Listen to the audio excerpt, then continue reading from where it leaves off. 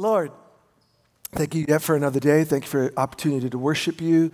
Thank you for the opportunity to be together with people that we don't know as well as we'd like to, but thank you for the gift of relationship and friendship. Thank you for the many, many, many servants, men and women, young and old, who are giving themselves every day and every week so that we can enjoy your presence without distraction. And thank you for the gift of Hillsborough Stadium. Thank you for building that stadium so that Jesus would be lifted up. And thank you for providing the resources and the timing and the churches and the businesses all for this summer so that everyone in the metro area will know that your love is for them. And we pray in advance, even now months out, we pray in advance that people who are far from you now, that you'll keep drawing them closer and they'll step over the line of faith on August the 12th and be changed forever. That is our prayer, Lord Jesus.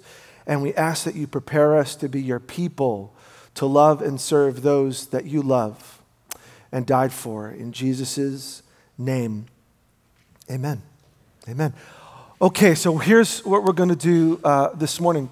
We're going to go back 3 weeks. 3 weeks ago, before Easter and my Cry Fest last Sunday, 3 weeks ago we were in a conversation from Romans chapter 14, which if you've been here for a bit, we study through the Bible. We look at it little by little, and we try to get wisdom from it and see how we can live more like Jesus. And so we were in the middle of a conversation that we stopped about how we manage conflict.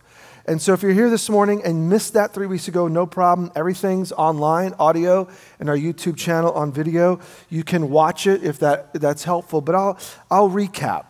What difference does following Jesus make when it comes to living out the relational challenges that we all face? Every one of us has someone either at home, roommate, or a relative, a neighbor, someone at work, or someone that you maybe knew years ago, but for whatever reason, something happened and you hit a roadblock and you're not able to press forward. We have conflict in all sorts of areas.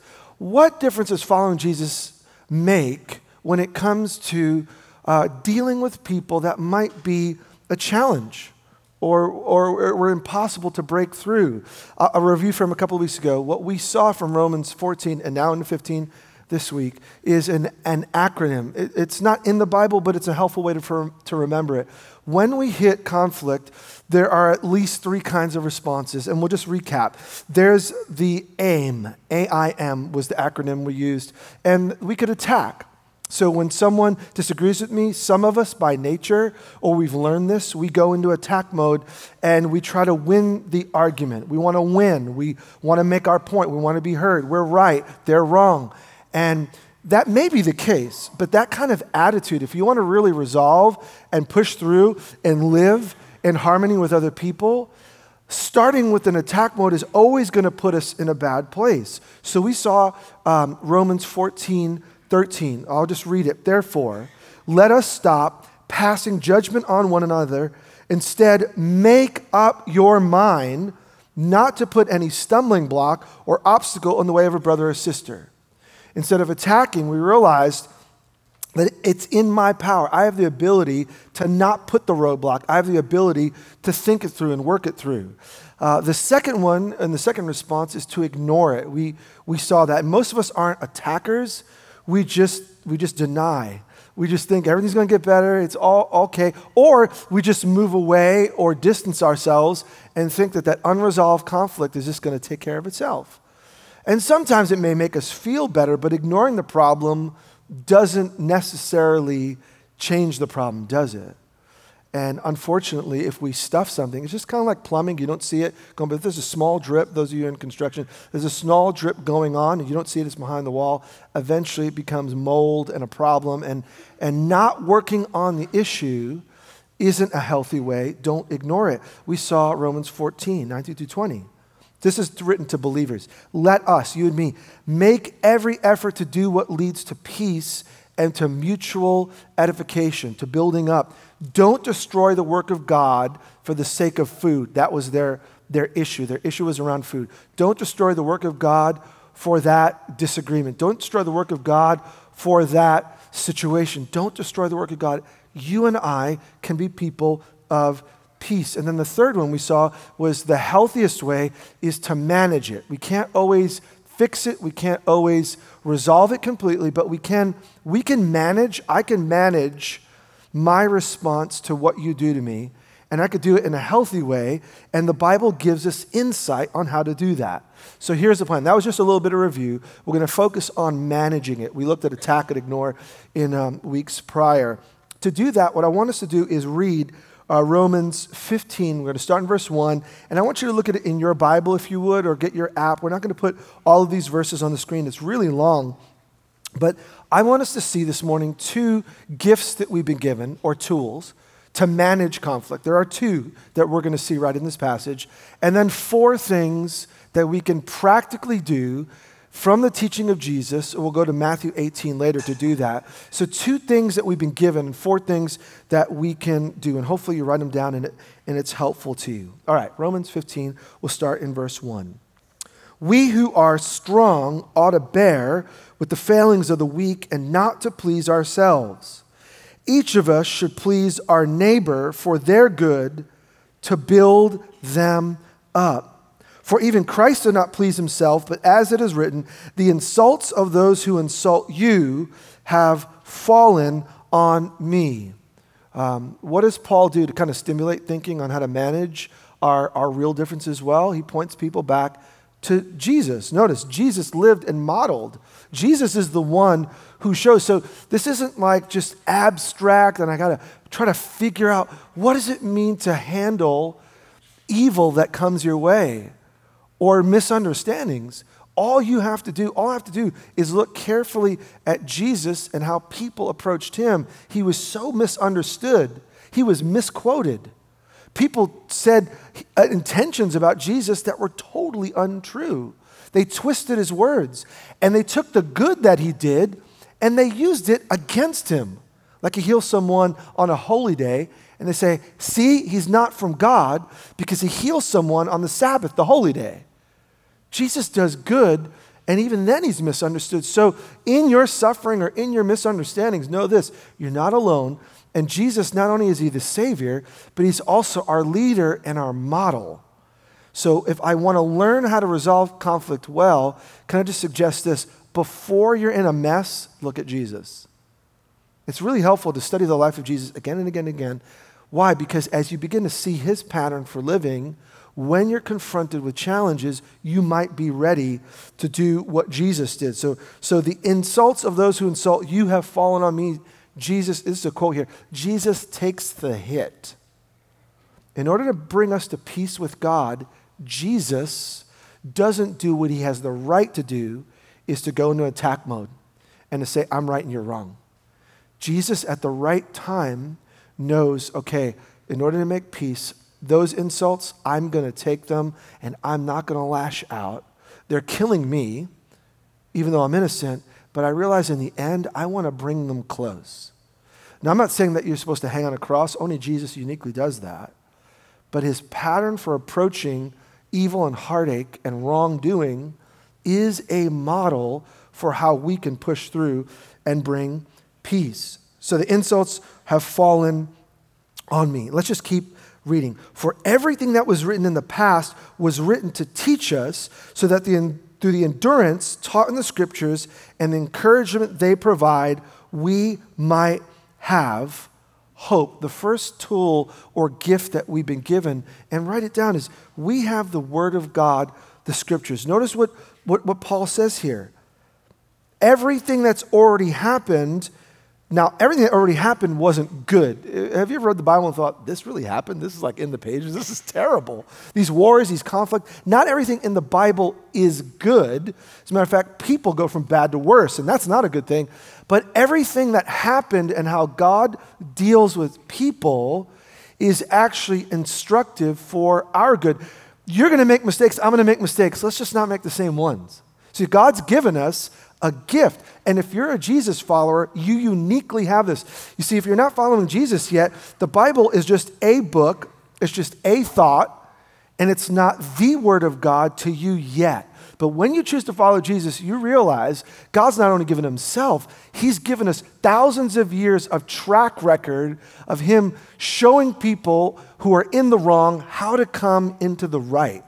And Jesus, through the example of others, can pattern to you. You can see your attitude in the Bible. Ever just read the Bible and think, wow, why was this written for me? Like, why is everyone staring at me? You're alone by yourself. But you realize, like, this is talking to me. And if you haven't had that kind of experience, it's okay. You just need to know everything written is for you. So that means your situation, your conflict, your problem isn't new. Sometimes we feel like, man, this is happening to me. Man, why is no one else understands, because this is what I'm going through is unique. And yeah, the details may be slightly unique, but there's been a lot of history. You're not the first kid on the block, and you won't be the last. And so what we see in the Bible is God's way of walking us into health and wholeness. And it's also an example of people who reject God and reject his wisdom and reject his ways. And so you see positive examples of people who are in a mess coming into wholeness. And you also see examples, plenty of them, of people who end up in a mess that goes from bad to worse, and it never gets better. And the Bible gives us those real examples as instruction, as a guide. So you can look to the Old Testament and the New Testament, not just the New Testament, but all of the Bible, to see what God has done. So when I'm hurt, when I'm confused, when I don't know what to do, this sounds simplistic. It's not. It's life-giving. Can we just make it a practice when we're hurt or when we don't understand what's going on, rather than going to the latest fad book with someone with a PhD or some sort of expertise? I'm a fan of all truth. Can I just say that followers of Jesus, unfortunately today, look to someone with some sort of educational background or some sort of expertise as the primary source for how to make it through conflict or trouble, ignoring the Bible. Just ignoring the Bible. And why? Because it's that writer I can see on TV or I can watch online. I could read their work and just know, as good as they may be, they're broken too. As smart as they may be, they're not all wise. What would happen if Jesus followers, we went to the Bible first and looked to see what God has to say, and then we look to others and we see how what they say aligns and confirms what God has said, and when in doubt, skip a PhD and follow Jesus. Okay, now it's not a disrespect. I believe in education. I have it myself. But I just know we tend to lean on human wisdom too much. If it's not in Scripture or if it contradicts Scripture and you're a Jesus follower, I would just take it with a word of caution. All right, so we've been given the Scriptures. Let's just keep reading. Verse 5. He jumps in the middle of his teaching, he gives a prayer. Look what he says. May the God who gives endurance and encouragement give you the same attitude of mind towards each other that Jesus Christ had, so that with one mind and with one voice you may glorify the God and Father of our Lord Jesus Christ. The second tool that we've been given the Word of God, the Scriptures. The second tool is we've been given the presence of God, the Holy Spirit. So what Paul is doing is for a chapter and a half, he's been talking about how to resolve, because they were having real tension, like real, not a fight, but an absolute disagreement in their local church. To recap what was going on, when the church started, it was mostly Jewish with some non-Jews, and it was beautiful. Then the Roman emperor kicked all the Jews out of Rome, and they were gone for years. So these non-Jews, the Gentiles, took leadership in the church, and the church is growing. But now it's growing with a different group of leaders. Then a new emperor lets the Jews back into Rome, and they come back to the church, and it's really different, because whenever you have a leadership change, you have real change, right? And so when they come back, the Jews are not in a position of authority, and then you can see the tension rise, you know? Even in church, people get on a power trip, don't they? It's true. And so they're trying to work out real differences in their organization. And so he says to them, you've been given the Scriptures as a guide, right? And you've also been given God himself. May the God who gives endurance give you the same attitude. Paul prays for them right in the middle of this, because he knows principles alone aren't going to change things. So I could give you 4 steps to do and 7 steps and 12 steps, and those are good. But what do we really need to see lasting change when you and I have conflict? Believer in Jesus to believer in Jesus. That's what he's talking about. We need the presence of God to step in and give us what we need in the moment. See, God can change my attitude. And oftentimes when it comes to conflict, it's attitude adjustments. It's not so much actions, although sometimes actions need to change. It begins with attitude adjustments. And what would happen if we went to the Word of God first and to the presence of God first and said, God, before I meet with this friend that I'm wrestling with, see if there's any off way in me. And God, I'm asking you not to deal with them. I'm asking you to deal with me. And what if the other person came into a conversation? God, I'm not asking you to deal with them. I'm asking you to deal with me. And so this is I think 2 huge tools that you and I have. We have the Word of God and we have the presence of God. Now, this doesn't mean things are always going to be resolved, as we're going to see as we keep reading. But we know here, the prayer is that they would glorify God. Look at verse 6 again. So with one mind and one voice, you may glorify the God and Father of our Lord Jesus Christ. The goal is that when we're going through anything, that we would give honor to God and live in a godly way, even if we end up not agreeing on the particular situation. You can honor God by going into it, asking like, Lord, whatever happens, even if we don't totally work it out, I want to honor you. How do we know that this can happen? Look at verse 7. Let's just keep reading. He ends with Jesus as the perfect example. He says, accept one another then, just as Christ accepted you in order to bring praise to God. So Jesus glorifies God in the way that he lives, even though Jesus' life ends seemingly with a tragedy. God doesn't keep him from suffering. Jesus goes to the cross and dies. But yet he honors God with the way he gives himself up. So verse 8, for I tell you that Christ has become a servant of the Jews on behalf of God's truth, so that the promises made to the patriarchs might be confirmed. Verse 9, and moreover, that the Gentiles might glorify God for his mercy. Now, we don't have time to get into all of this, but what people didn't realize in the death and resurrection of Jesus is that what God was doing was bigger than anyone thought. The Jews thought when God sends the Messiah, who turns out to be Jesus, that the Jewish people are going to be liberated and the shackles of Rome are going to be broken and we're going to live with freedom and power and we're going to be God's people. What they didn't realize is God was doing something bigger than all that.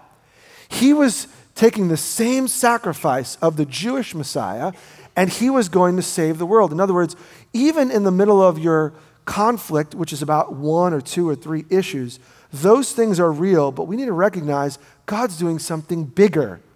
There's more that's going on, and there's more at stake than that issue, especially when it comes to family challenges. You may disagree with a sibling or mom or a dad, and gosh, we want to bring peace. But just know there's the argument, and there's you and that person, and there's getting resolution, but there's also everyone else.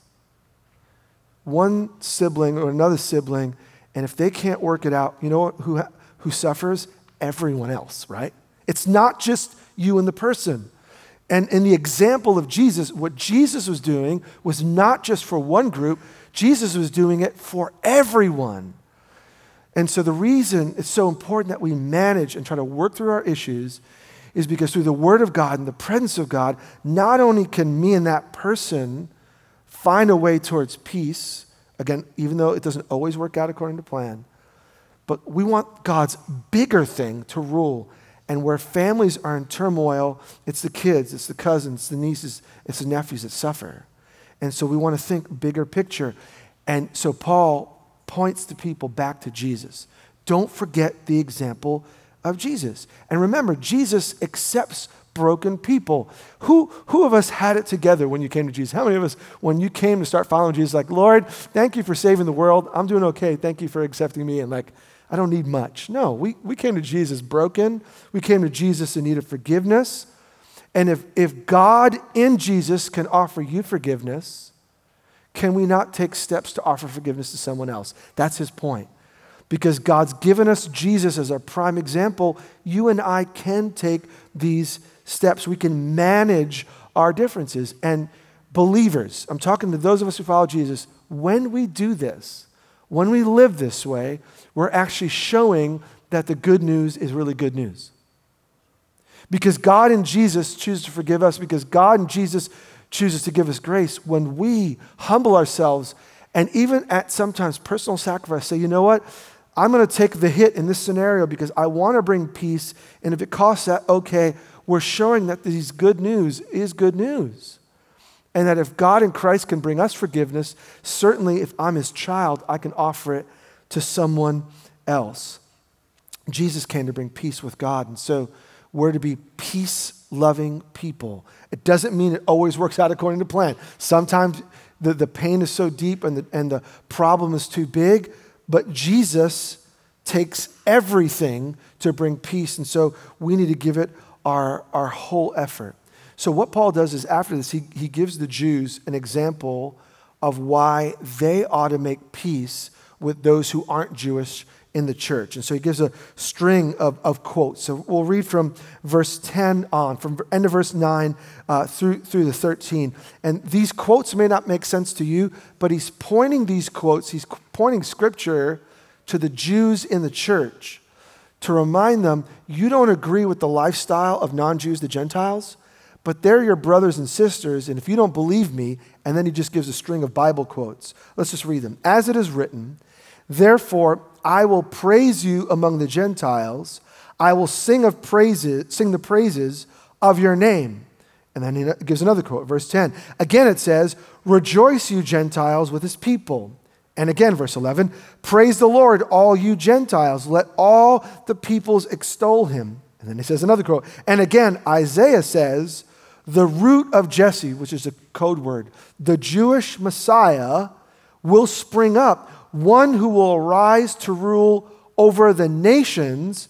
And then this important added quote, in him the Gentiles will hope. So what Paul does is when he sees this group who's in real conflict, he does exactly the two things that I had mentioned earlier.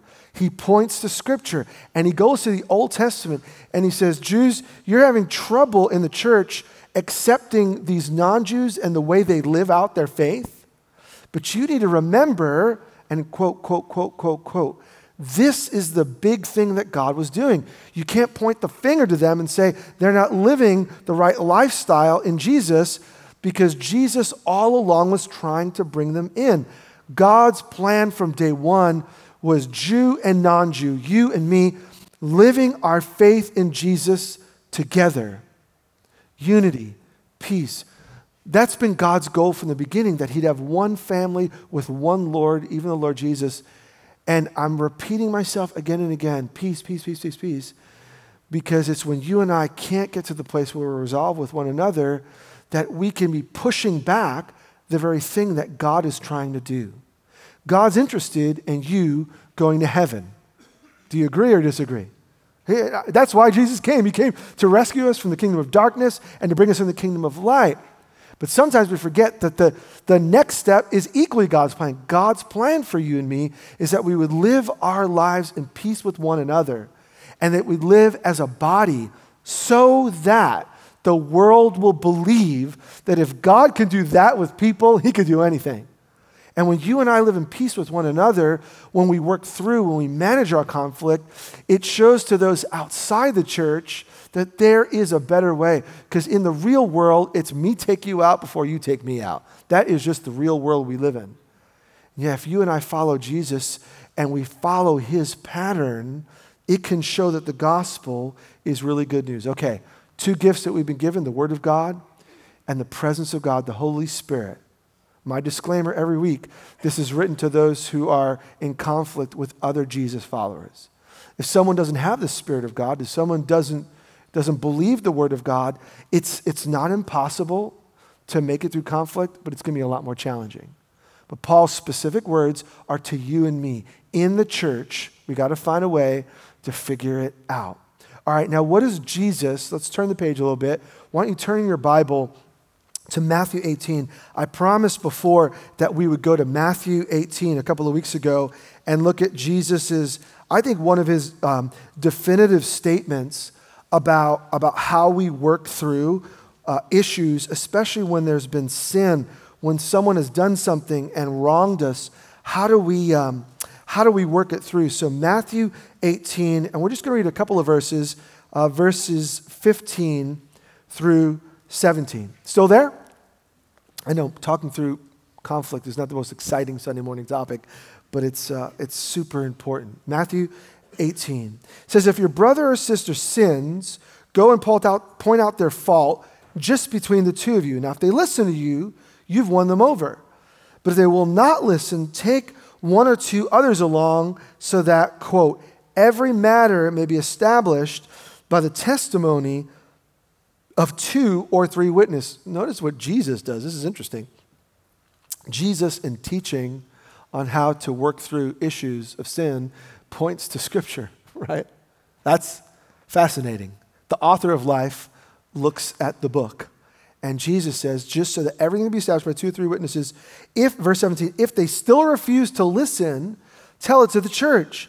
If they refuse to listen even to the church, treat them as you would a pagan or a tax collector. We've been given 2 tools. We've been given the Word of God. We've been given the Spirit of God. And because God has graced us with these 2, we can manage, we can work through the issues. But Jesus gets very, very practical here. And so I want to look at 4 things that we can do. And we don't have time to look at this in depth, but right just at just a glance reading, I see at least 4 things that we can do. Number 1, we need to learn to overlook an offense. I want us to see exactly what he says here. If a brother or sister sins, what we need to do is we need some discernment. Not every issue, not everything that's happened to us is actually a sin. Sometimes it's just people rubbing us the wrong way.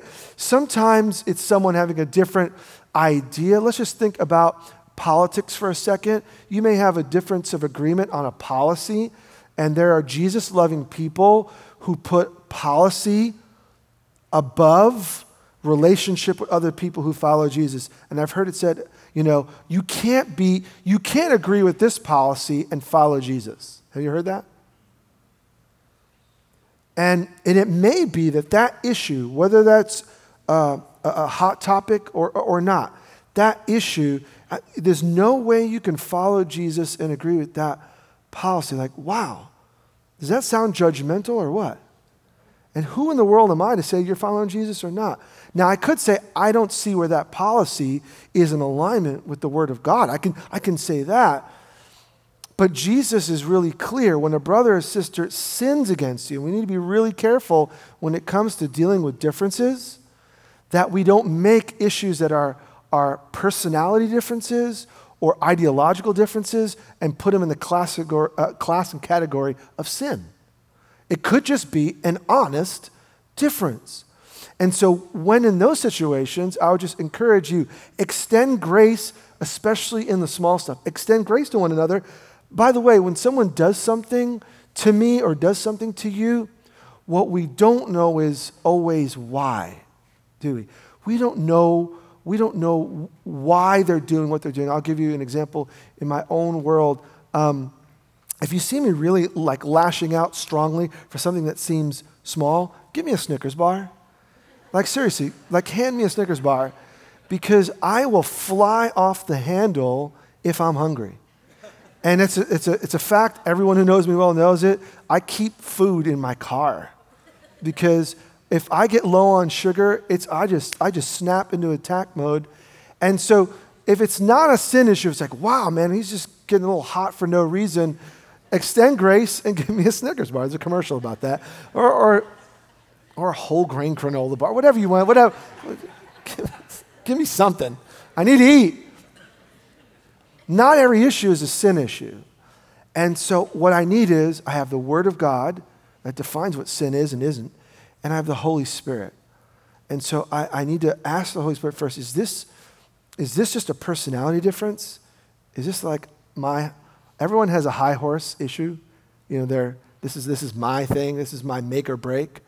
Is it that, or is it really a sin? Second thing that we can do. Let's assume it is. We're in conflict and someone has really wronged us. This is wrong. What do I do?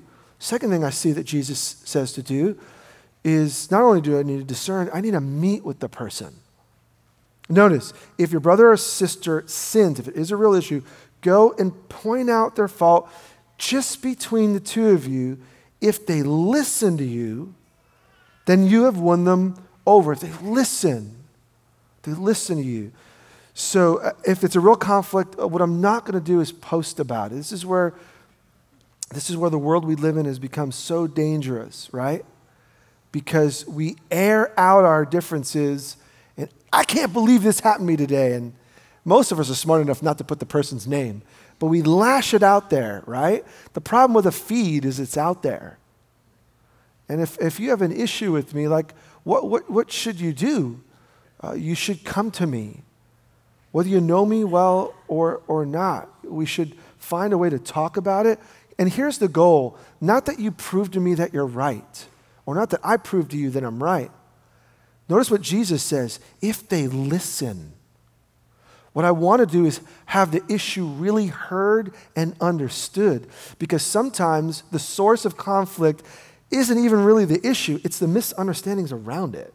It's the attitude, like you came snapping at me, or you didn't give me a chance to speak. And so when I come to you, it's not so that I can correct you, even though you may need some correction.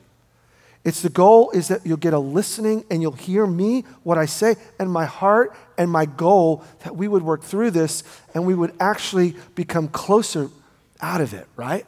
That's the goal. And if I could work towards that, Jesus said, win them over. So I'm praying, Lord, may they hear my heart. May they hear what happened.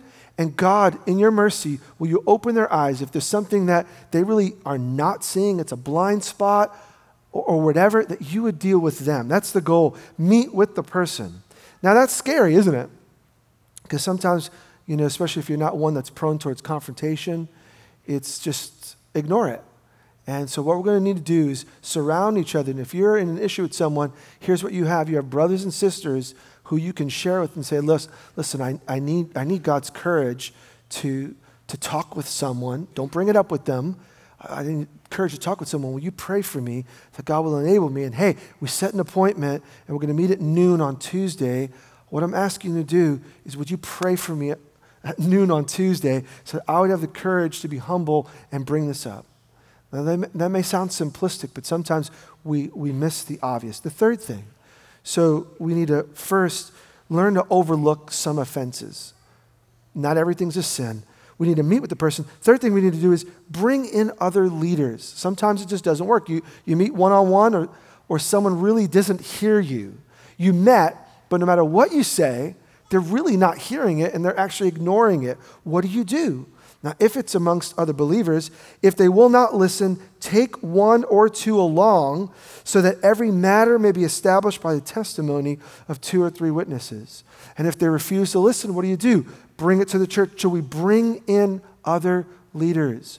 You bring in a few other people that are trusted and wise. And you say, look, I tried, and this is what I said. And this is the response that I got. And here's the challenge. This takes time, doesn't it? We want quick fixes. We want to move on. We don't want to deal with this, but Jesus is saying that unity matters. And so I need to take the time to pray and take the time to go to the Word of God. I need to take the time to go to them. And then I need to find a couple of people. And the key word here is listen. Listen keeps coming up again and again and again. You want a good hearing. You want yourself to be heard, and you want them to be heard. And we want to bring that, because we both follow Jesus, we want to bring that to him. Now, tell it to the church. To state the obvious, that doesn't give us the right to slander other people and talk about them. Because Jesus said, tell it to the church. Man, I got to let everybody know this person's a jerk. I mean, that's not what he's saying. He's saying bring it to a few leaders. Don't gang up on them. What we want is wise counsel. Again, this doesn't happen in a moment, and it may take weeks, it may take months. And I'm talking about this from experience. By the way, this is happening in our church right now. There are people going through stuff, whether it's in a marriage or with parents and kids, or just people within the church that are having disagreements. All the time, there are people in these gatherings that are trying to work through conflict. Well done. Bring it up, bring a few people, and hopefully there'll be peace. But Jesus is also realistic about the broken world that we live in. So the fourth thing, write it down. Sometimes it will not work.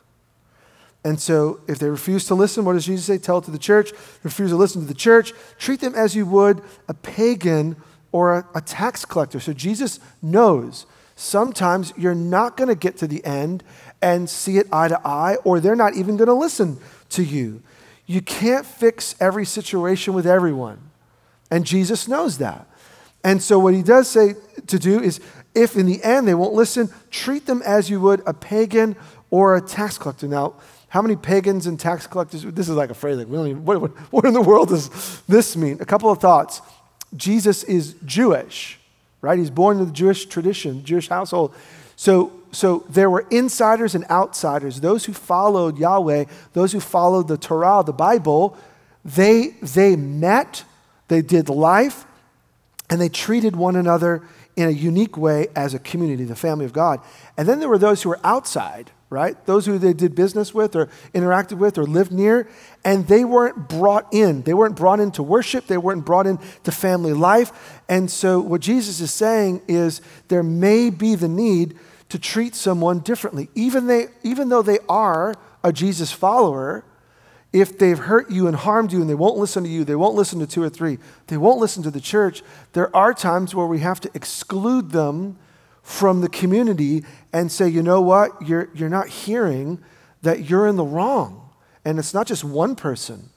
Our community has looked at this issue and heard both sides, and we realize that until you repent and until you see this sin for what it is, we need to keep you from the insider group, from our community, because you're not going to bring health, you're not going to bring wholeness, you're only going to hurt, and that happens. The phrase we would call it today is church discipline. And it has happened. In our 6 years as a church, there have been times where we've had to tell people, you're not welcome to gather here on Sunday and take the bread and the cup and worship with our family until you see your sin as sin and you repent and take steps to bring the relationship back to wholeness. And we all see that you're in the wrong, and for whatever reason you don't see it. And let me tell you, that is a painful discussion to have, but it has to happen sometimes. So Jesus does not say being stepped on, be stepped on, be stepped on, but that's not the first step. Is you hurt me, goodbye. Or I wish you would go somewhere else. But there does come a time sometimes where we have to say to someone, you're not welcome here until you repent. But notice, at the same token, how does Jesus treat tax collectors and quote-unquote pagans? With love, right? So we may have to ask them, you can't meet here, you can't come here, because these things that you've done are wrong and you haven't made them right. But it doesn't mean that you talk bad about them. We treat them with love. We pray for them. We want things to be peaceful again, which is why Paul says in Romans 12, 17 and 18, do not repay anyone evil for evil. Be careful to do what's right in the eyes of everyone. If it's possible, as far as it depends on you, live at peace with everyone. So the goal is peace. And even though for a season we may have to say you're not welcome here and you can't come to our community, you can't be a part of our gathering because what you've done is so painful and you don't get it, at the same token, if it's possible, we're going to do what's right, and we're not going to go eye for eye, and we're not going to repay evil for evil, and we're going to pray that God's grace would bring them back. All right, bringing it full circle. How do we respond here in worship? We don't attack. We don't ignore. Instead, we're going to invite God, the Holy Spirit, and we're going to focus our attention on Scripture to guide us in a way that can bring about peace, which is why Paul prays. And I want to end with this. Verse 5, may the God who gives endurance and encouragement give you the same attitude of mind towards each other that Christ Jesus had, so that with one mind and one voice you may glorify the God and Father of our Lord Jesus Christ. Twice in this passage, Paul goes to prayer. And so that's where we want to end, because this is hard. Jesus, we're going to pray this morning. Jesus, we need endurance. Working through issues is hard, isn't it? And sometimes, especially when the pain is deep, it's easier just to walk away than to work it through. And so we need to ask and invite the Holy Spirit. Jesus, we need encouragement when nothing seems to change. You ever just pray and pray and pray and try and they don't change? Or we don't see a change in our own heart. And so we need to ask, may the God who brings peace come and fill us. Jesus, we need you to come in and change my attitude, adjust my attitude. We need to invite the Holy Spirit to look at our own heart and see if there's something in us that's off. Maybe the way we're approaching them just isn't right. It's not healthy. It's not life-giving. And in the end, we want to pray, Lord Jesus, unite us. Jesus, unite us. Make us one. I just pray that in the situation that you're going through, that the grace of Jesus Christ, that the love of God, that His mercy and His power would step in. And even this week, if you're dealing with an issue with a person, Lord, that this week you would see a breakthrough. And I want to invite you to pray that way, that there would be peace in our church, peace in our families, peace in our relationship, and that way we would be whole. All right, I'm going to invite you to stand if you would, and we're going to respond and worship. And this morning, if you're here and you're dealing with an issue, just know you're not alone. You're not alone. There are lots of people dealing with all sorts of stuff, but we want to invite God, the Holy Spirit, to come and to work not only in us, but to work through us to be people of peace. Lord, we thank you this morning that you love us enough that you take our own rebellion and you expose it with a view towards removing the sin and the shrapnel, all it does in our world, and bringing us to life and life in the full. So Lord, you're doing a work in our own life, and we're grateful, and so we worship you. Lord, we pray, God, especially for those of us, maybe it's not us this morning, but our brothers and sisters who are walking through difficult places with difficult people. Lord, may mercy rule this week. May your power come. Holy Spirit, may you come and work on both sides of their hearts. Lord, that people would find a middle path. And even if right now, total reconciliation and harmony isn't possible, Lord, protect our hearts, we pray, from becoming bitter, from becoming angry, from becoming hurtful. Jesus, again, we say we need you. Come, Holy Spirit, as we worship you and deal with us at the deepest levels.